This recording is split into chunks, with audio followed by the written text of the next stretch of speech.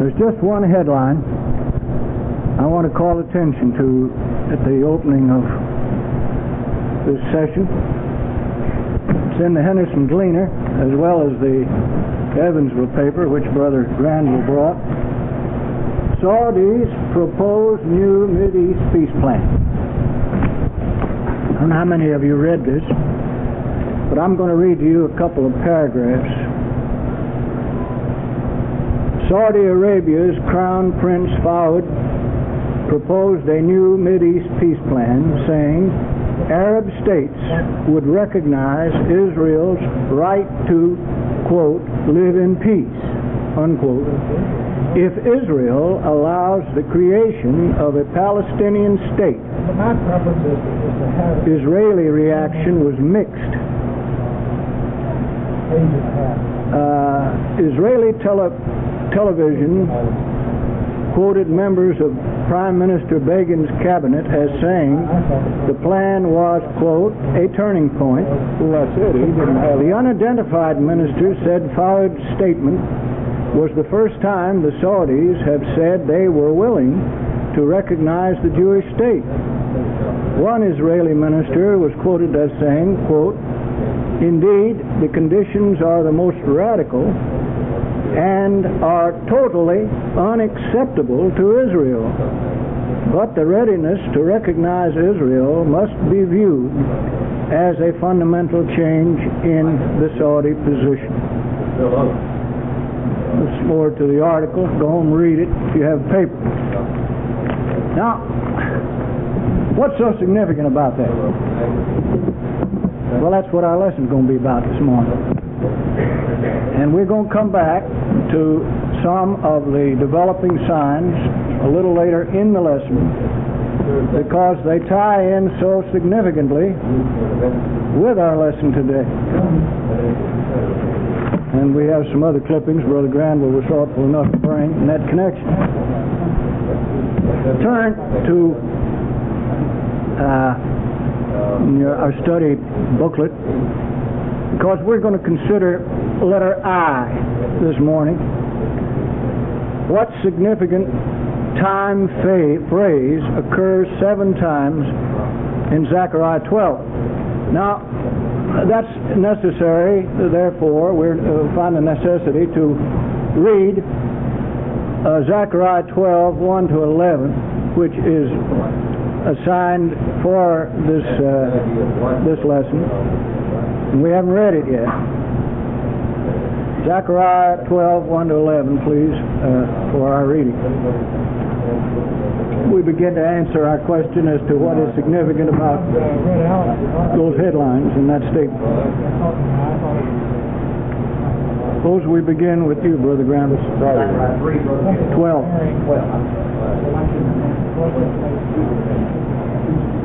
The first of the word of the Lord, for Israel, saith the Lord, which sent forth from the heavens, laid the foundations of the earth, and formed the spirit of man's in him.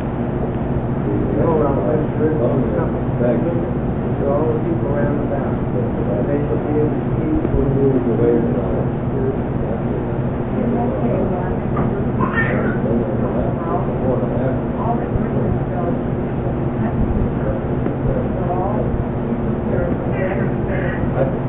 I agree.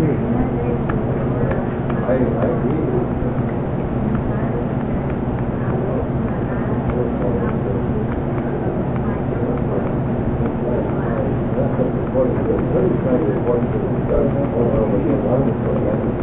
So we'll have. Well, yes, your comment puts it in proper perspective. Awaken people to significance. Otherwise, they're simply reading.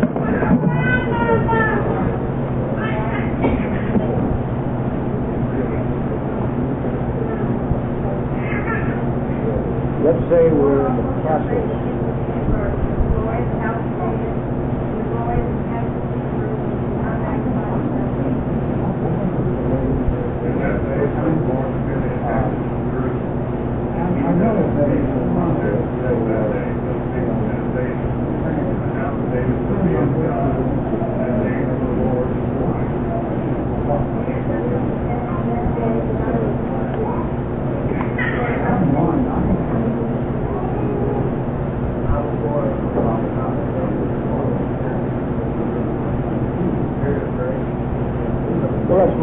I didn't mean to denigrate what had been done. I meant that we are aiming in the proper direction, and I think producing positive results.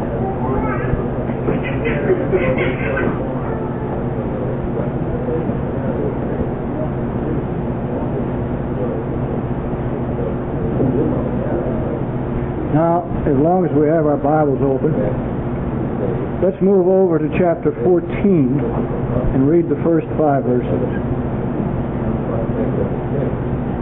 Chapter 14.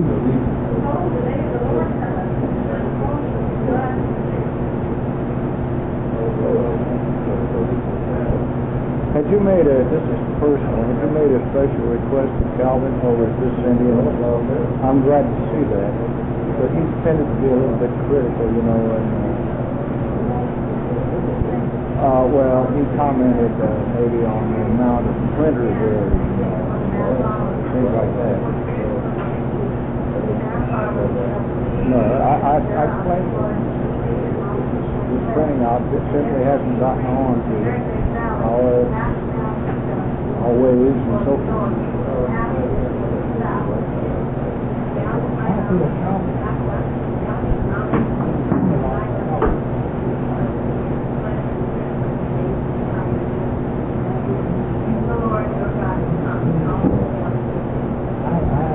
All right. You know, last week we considered H, the letter H, about the relationship between the time period of 2,300 day years and the times and a half of Daniel 7. As I listened to that tape, I couldn't help but be sympathetic toward those that were possibly hearing what we discussed for the first time. Because in properly answering this question, it necessitated going way back into ancient history when these time periods began. And of course, history is a document of things that have already occurred. But it did take us into some thought concerning what these things meant in our day and beyond. Now, this morning, in answering the thought or question of what significant time phrase occurs 7 times in Zechariah 12, we're going to consider more of contemporary happenings, which don't date back too far. But to understand these chapters, we have to consider certain things that have come to pass and that are very, very much related to the outworking of God's plan. Now, the question is asked, what significant time phrase occurs 7 times in Zechariah 12? Who's prepared to tell us offhand what that phrase is?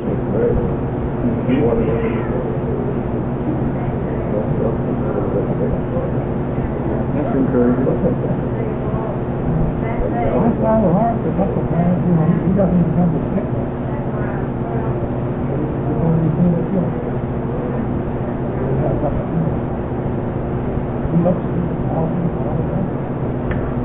Now, I don't know how many of you heard that. I couldn't find but 6 times that was in this particular chapter, verse 12. He's wondering. Well, that's true. That's true. I didn't do my counting. Yeah, understand. At that day and in that day, yes. That isn't the important point. The important point is that it is there, and the question comes out of that, is this a regular, ordinary day, as we think of 24 hours in that day? Is it? Calvin has made it. No.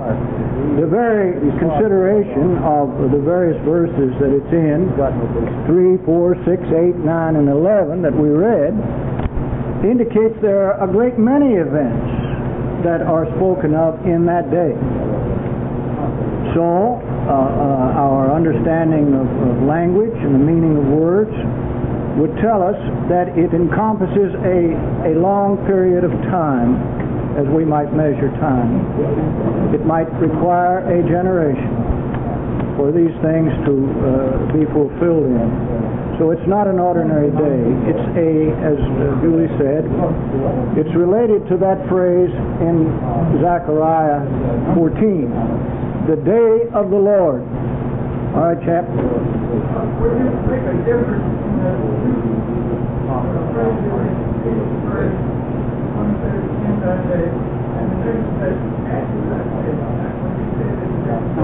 I wouldn't be able to explain the difference myself. Maybe so. Maybe so. I don't know the difference between in or at in that case. I haven't looked this up in the original. Maybe you're correct. All right. Considering that, no, I don't think there's room for that. I think we have to realize that in this scripture we read, there is held out to us certain things that are going to happen. Some things, we might say, give indication that they've already begun to happen. And we're going to come to that because we're asked a question later in the lesson. So we have then a series of events, one taking place at the same time as the other and some following on the other, that the Lord is at work, because it's equated, we can equate it, with the day of the Lord. And it would indicate that certain events are happening under, to use your word, specific control and brought about by the outworking of God in His purpose, in His plan, with events taking place that lead to the establishment of the kingdom of God on this earth. And that's what we're going to direct our mind toward. So it's not a day of 24 hours. It's a period of time. Now we're going to turn to another chapter which speaks of these two phrases very well. Turn to Isaiah, the second chapter. And we're going to begin reading at the 10th verse.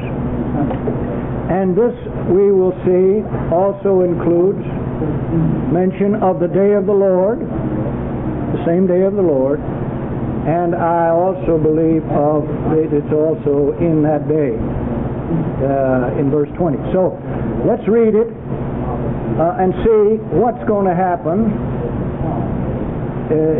as is recorded here in this day of the Lord, this period of in that day. We begin reading at verse 10.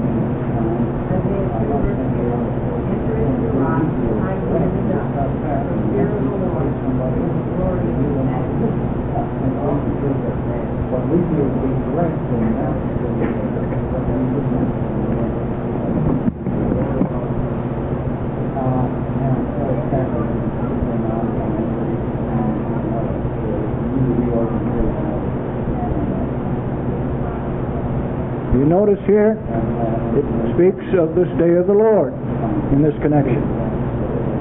Let's go on.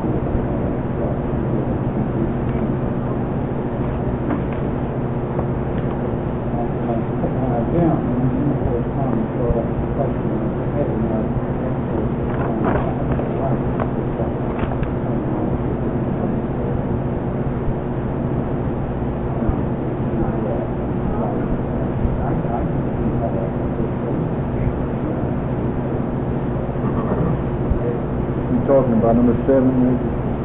No, number 6. Number 6. And number 12. Again, this is something we're all agreed on.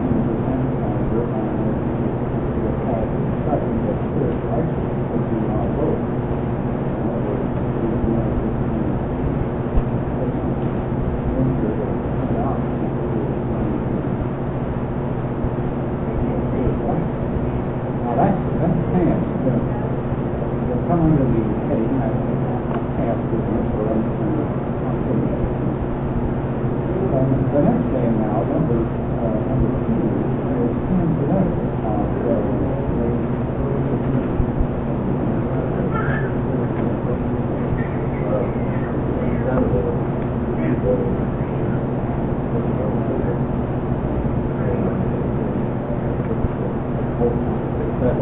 Now, as we read this and we think about it, we see some very, very significant events occurring here in this particular context. It concerns the Lord's work in the earth in connection with the events which are necessary to take place in this earth in order to convince those people that live through it that the Lord is working specifically and directly with mankind. We notice certain phrases here that are very significant. In verse 11, the lofty looks of man shall be humbled, and the haughtiness of men shall be bowed down, and the Lord alone shall be exalted in that day, for the day of the Lord of hosts shall be upon everyone that is proud and lofty, and upon everyone that is lifted up, and he shall be brought low. That's repeated several times in this chapter. In verse 17, the loftiness of man shall be bowed down, and the haughtiness of men shall be made low, and the Lord alone shall be exalted in that day. And the admonition of verse 21, go into the cliffs of the rock and into the tops of the ragged rocks, for the fear of the Lord and for the glory of his majesty, when he ariseth to shake terribly the earth. So it's one of those things that we may not want to think about. There are several times in history when the Lord has arisen and manifested himself, but this seems to be a direct and outpouring of God's indignation upon men in order to bring some of them to him in humility, in recognition of his greatness, and in recognition of their need to obey him. It's unfortunate that it takes this, but it does, and it will. Now, turn over to Joel for a couple of other significant phrases here. Joel is one of those books that hide over in the minor prophets. It comes between Amos and Hosea. We're going to read a couple of verses here. 3rd chapter. And this is a proclamation that is a little more specific, yet it concerns the same time period. Begin reading in verse 9 of chapter 3 in Joel, please.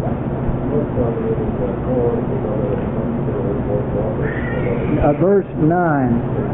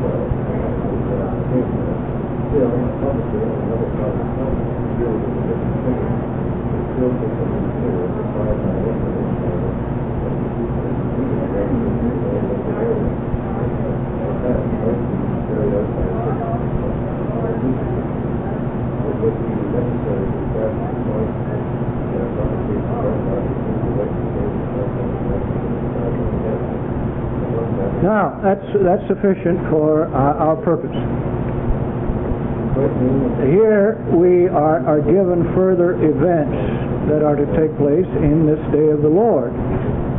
As is indicated in verse 14, for the day of the Lord is near. So we have the same time period. Verse 18, yes, comes down to that. We didn't read 18.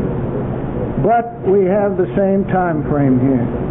And other events that are set before us. The proclamation of war among the Gentile nations. They are to prepare war. Are they doing that? Unquestionably. So in that context, we perhaps have entered this period to some extent. We'll see other ways we have too. And they're told to beat their plowshares into swords and their pruning hooks into spears. They're to prepare very earnestly for this. One of the items which Brother Granville handed me, Reagan approves neutron weapons. That is a preparation that is directly related to that verse 9, because the neutron weapon is a weapon of complete annihilation of people that it is poured out on, and it's a further indication that the nations are doing just what they're told to do right here: prepare war and to beat their plowshares into swords. Now, when we get down to verse 16, we see a specific city mentioned that this thing concerns, and the Lord's vengeance being directed from that city. What city is it? Jerusalem. Then shall the Lord also shall roar out of Zion, another word for it, and utter his voice from Jerusalem, and the heavens and the earth shall shake. But there is a final, very, very fine outworking of this that we can take comfort in. But the Lord will be the hope of his people and the strength of the children of Israel. And that's what the faithful person today that's trying to do God's will and follow in the steps of Christ takes comfort in, that the outworking of all this is for a good purpose. Now, the present consideration of these verses that we've read undoubtedly cause our minds to be directed to the Middle East, which this map will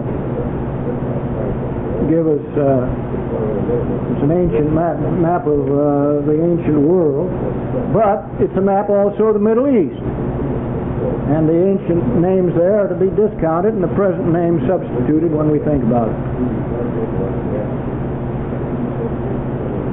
Now, what people today are in occupancy of most of these lands of the Middle East? What people? The Arabs. They occupy 98%, maybe 99% of the geographical area of this country, of this region, extending all the way over into North Africa and along over that way. So any consideration of these verses brings two people before us: the Arabs, and who else? The Jews.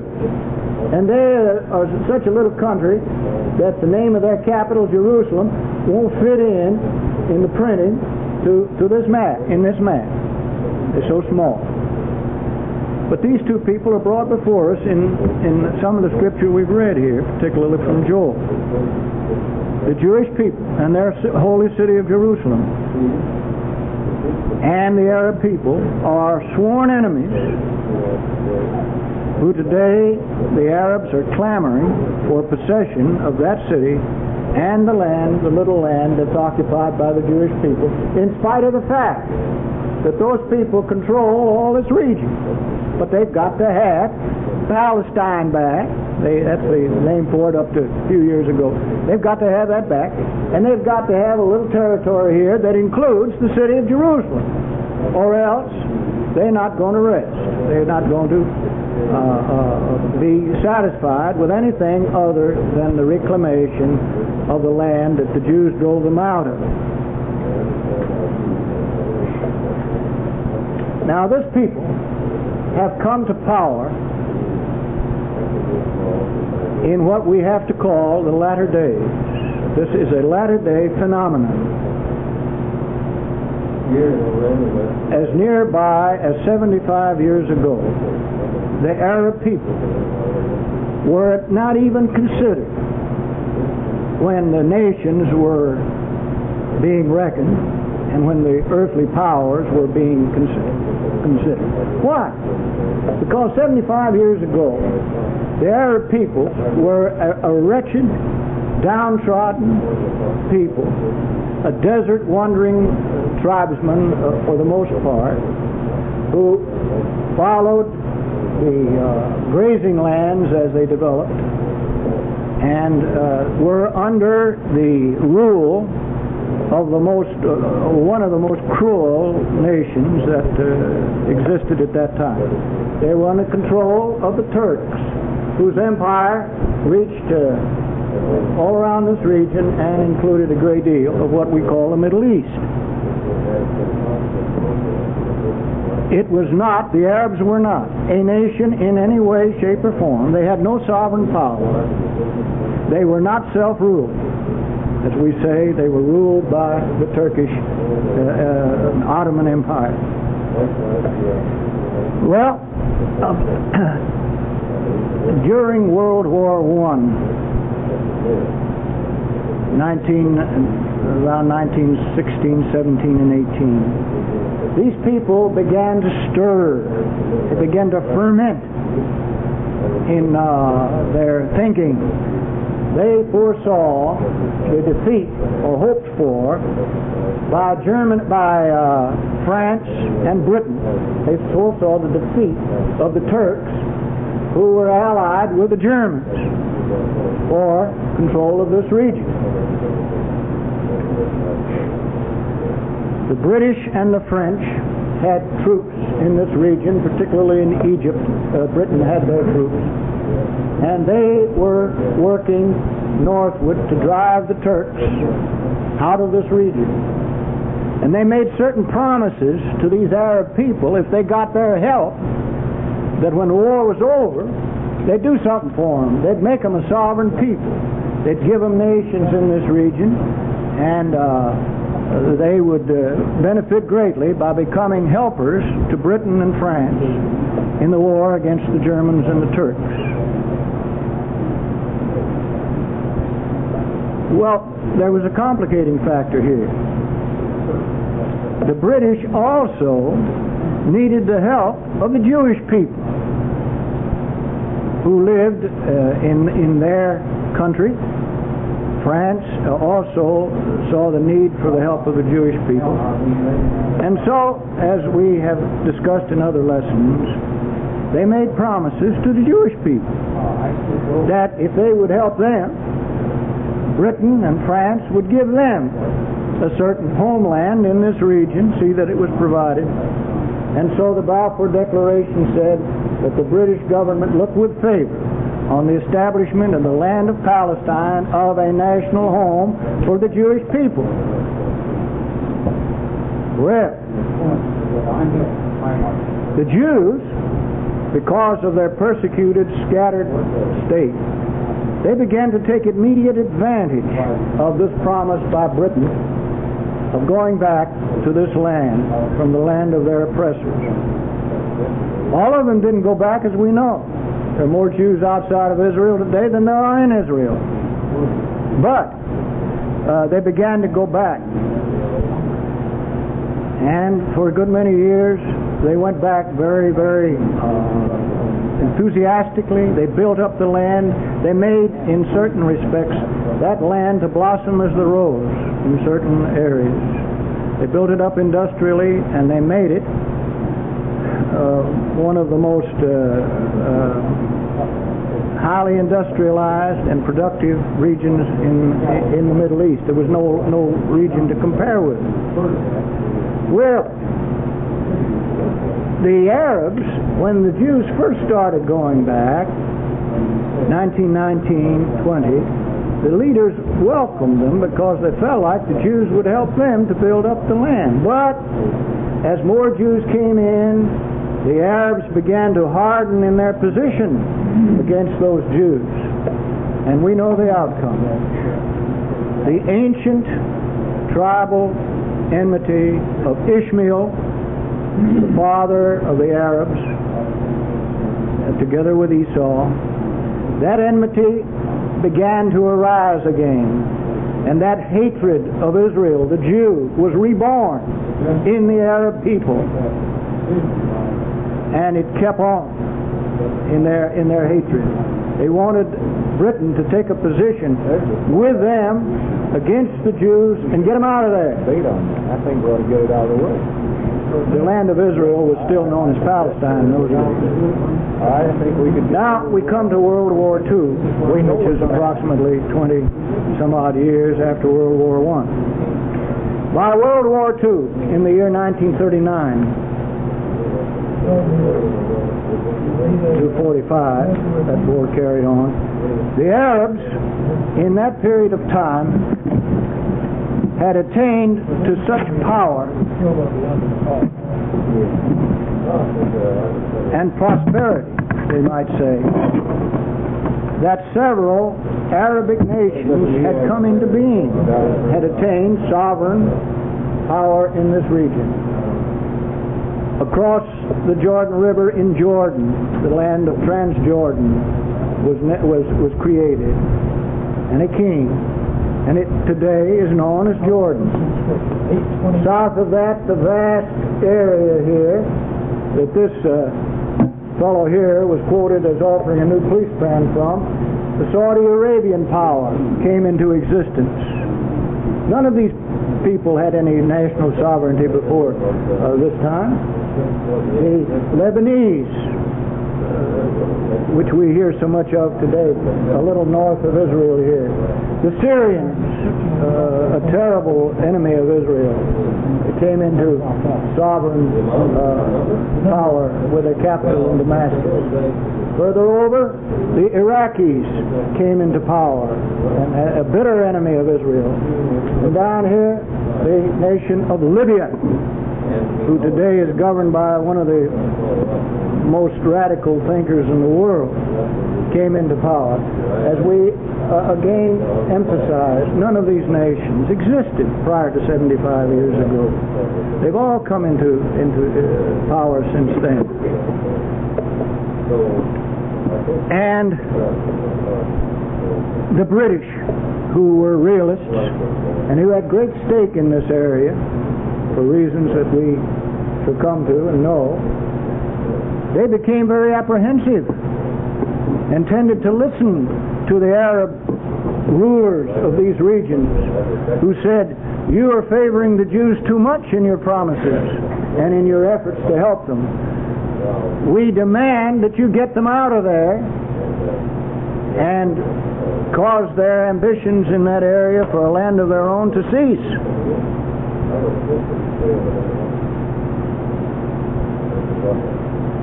The significant thing is that the British began to forget their promise to the Jews.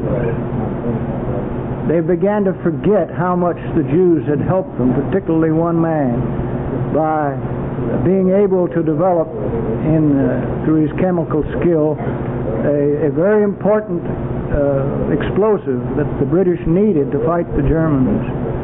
They tended to forget their promise to establish Jewry in a national home, and they turned to the Arabs instead.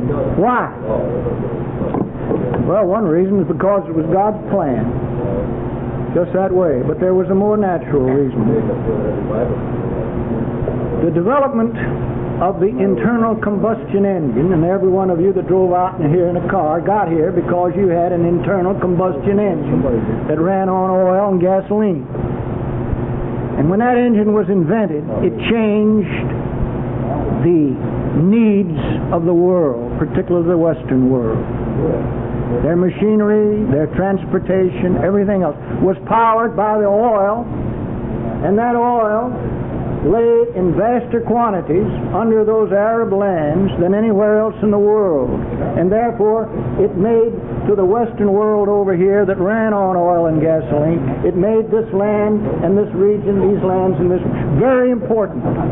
And that's the reason Britain, in looking to her own interests, felt that it was wiser to back the Arabs and turn to them and begin to give in to their demands, to get Israel out of there and the Jews out of there, than they would have otherwise. That was the hand of God. For doing it, Britain lost its empire. In accordance with the Abrahamic promise, I will bless him that bless thee, and curse him that curseth thee. Because of that oil, the phenomenal development of this region, the growth and prosperity of the Arab people today, so far there's nothing in history to compare with such a thing, such a phenomenon happening to a people in such a short period of time. It could only be the hand of God arranging such a thing as that. Their historical enmity of the Jewish people, as we said, it dates back to the days of Ishmael and Esau. And the state of Israel, in its later development, beginning in 1948, when the Jews won their first war of liberation against the Arabs, those same nations round about marched against them, and Israel defeated them. Again, that was the hand of God, and we feel like that is a part of in that day, the day of the Lord. It created a problem, however, for the Gentile world. They're consuming that is the consuming desire of the Arabs to destroy the state of Israel and to regain their control and rule over the city of Jerusalem, which they still say must come into their hands, has resulted in Jerusalem becoming the gravest, the status of Jerusalem has become the gravest problem that faces the nations of this world right today. And when we go back to the scripture we read in Zechariah 12, we find that there would come a time that it directly says, behold, I will make Jerusalem a cup of trembling unto all the people round about. Now, what are the people round about Jerusalem? The Arabs, Jordan, let me ask, Syria, Saudi Arabia, Lebanon, If they have no Libya, churches, or all of those nations today are clamoring for the destruction of Israel, the destruction of the Jewish state.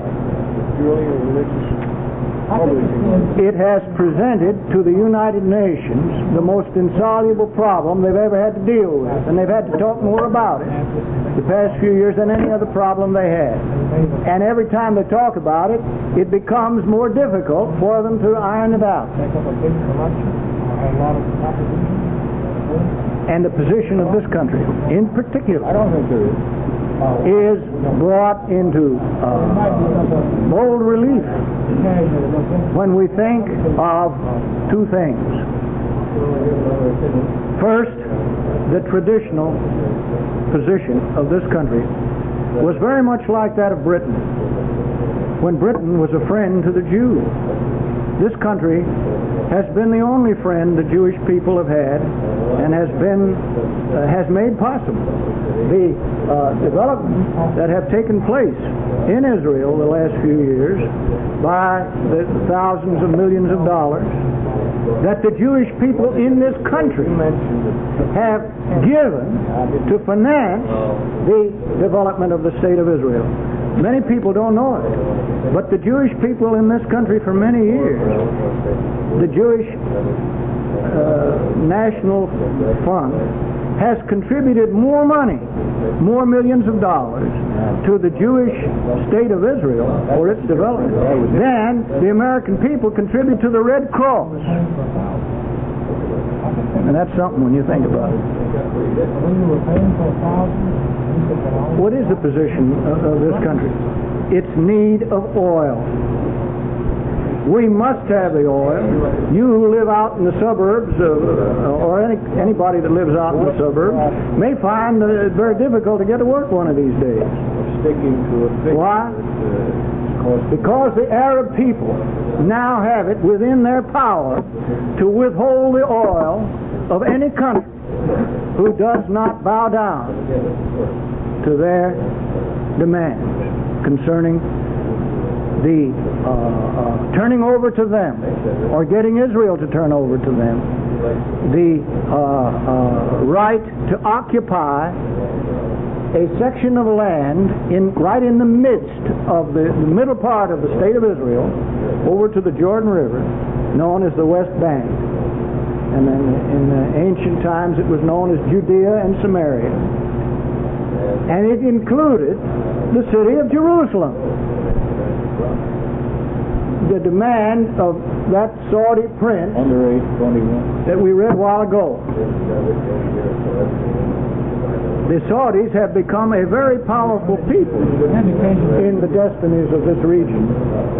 And their proposal that they will let Israel live in peace if the average subsidy Israel turns over to them at the behest of the powers that can put the pressure on Israel, if it turns over to them this region that they want. And so we see that this burdensome stone of the destiny of Jerusalem and the destiny of the Jewish people and the place the Arabs have at this time, and doubtless will continue to have, in the affairs of the developing things that are taking place in this region. We see its meaning when we begin to look at the background of this situation and the things that are taking place at this time. We look back at the verses. Well, there's a question asked which we may be answering right now. J on your booklet, has any portion of Zechariah been fulfilled in our days? Well, we've been talking about that. Verses 2 and 3, behold, I will make Jerusalem a cup of trembling. And in your margin you have slumber or poison, and it certainly is poison right now, unto all the people round about. The Arabs find it a bitter pill that they've lost control of the city of Jerusalem, and that the Jews have it. And they've sworn to get it back when they shall be in the siege both against Judah and against Jerusalem. In that day, at that time, are we seeing things come to pass then in our day that indicates we have approached this situation? We're in it. We may be in just the beginning of it, but we're in it. We're in that day. Will I make Jerusalem a burdensome stone to all people? And it is. All that burden themselves with it shall be cut in pieces, though, and that doesn't mean they will, it's a comparison, though all the people of the earth be gathered together against it, and that may come to pass. Now, we turn over for the siege of Jerusalem. Back to Zechariah 14. Behold, the day of the Lord cometh.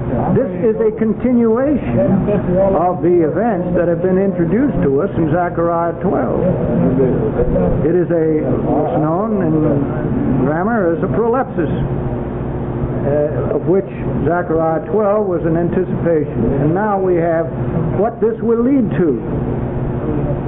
Thy spoil shall be divided in the midst of thee. Whose spoil? The next verse tells us, I will gather all nations. What nations? Those who are round about, the people round about. And we here are stating an opinion. against Jerusalem to battle, and the city shall be taken. So it would appear then that the outworking, the possible outworking, when we go into the future, we want to impress you again with the fact, we are not prophets. I'm not. I'm giving you an opinion based on the position of the Arab people today and their determination to crush the Jews and destroy the state of Israel. That is a reality. That is a thing they've been proclaiming for years. We'll drive every Jew into the sea. So we're not talking about flights of fancy. And the city shall be taken, the houses rifled, the women ravished. Half the city shall go forth into captivity. What does that lead to? It leads to the greatest event that will have occurred in human history outside of the coming of Christ as a sacrifice 2,000 years ago, nearly.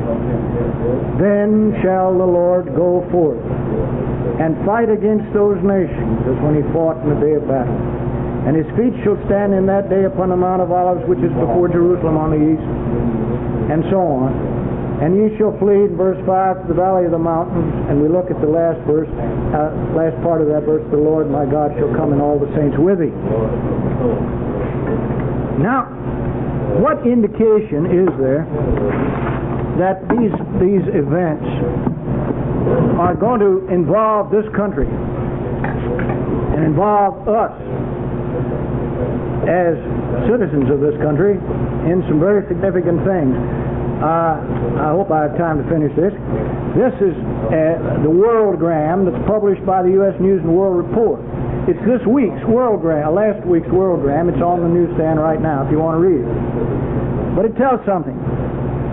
Now that Ronald Reagan's economic package has cleared hurdles in Congress, count on the Middle East to be moved off the back burner in the White House.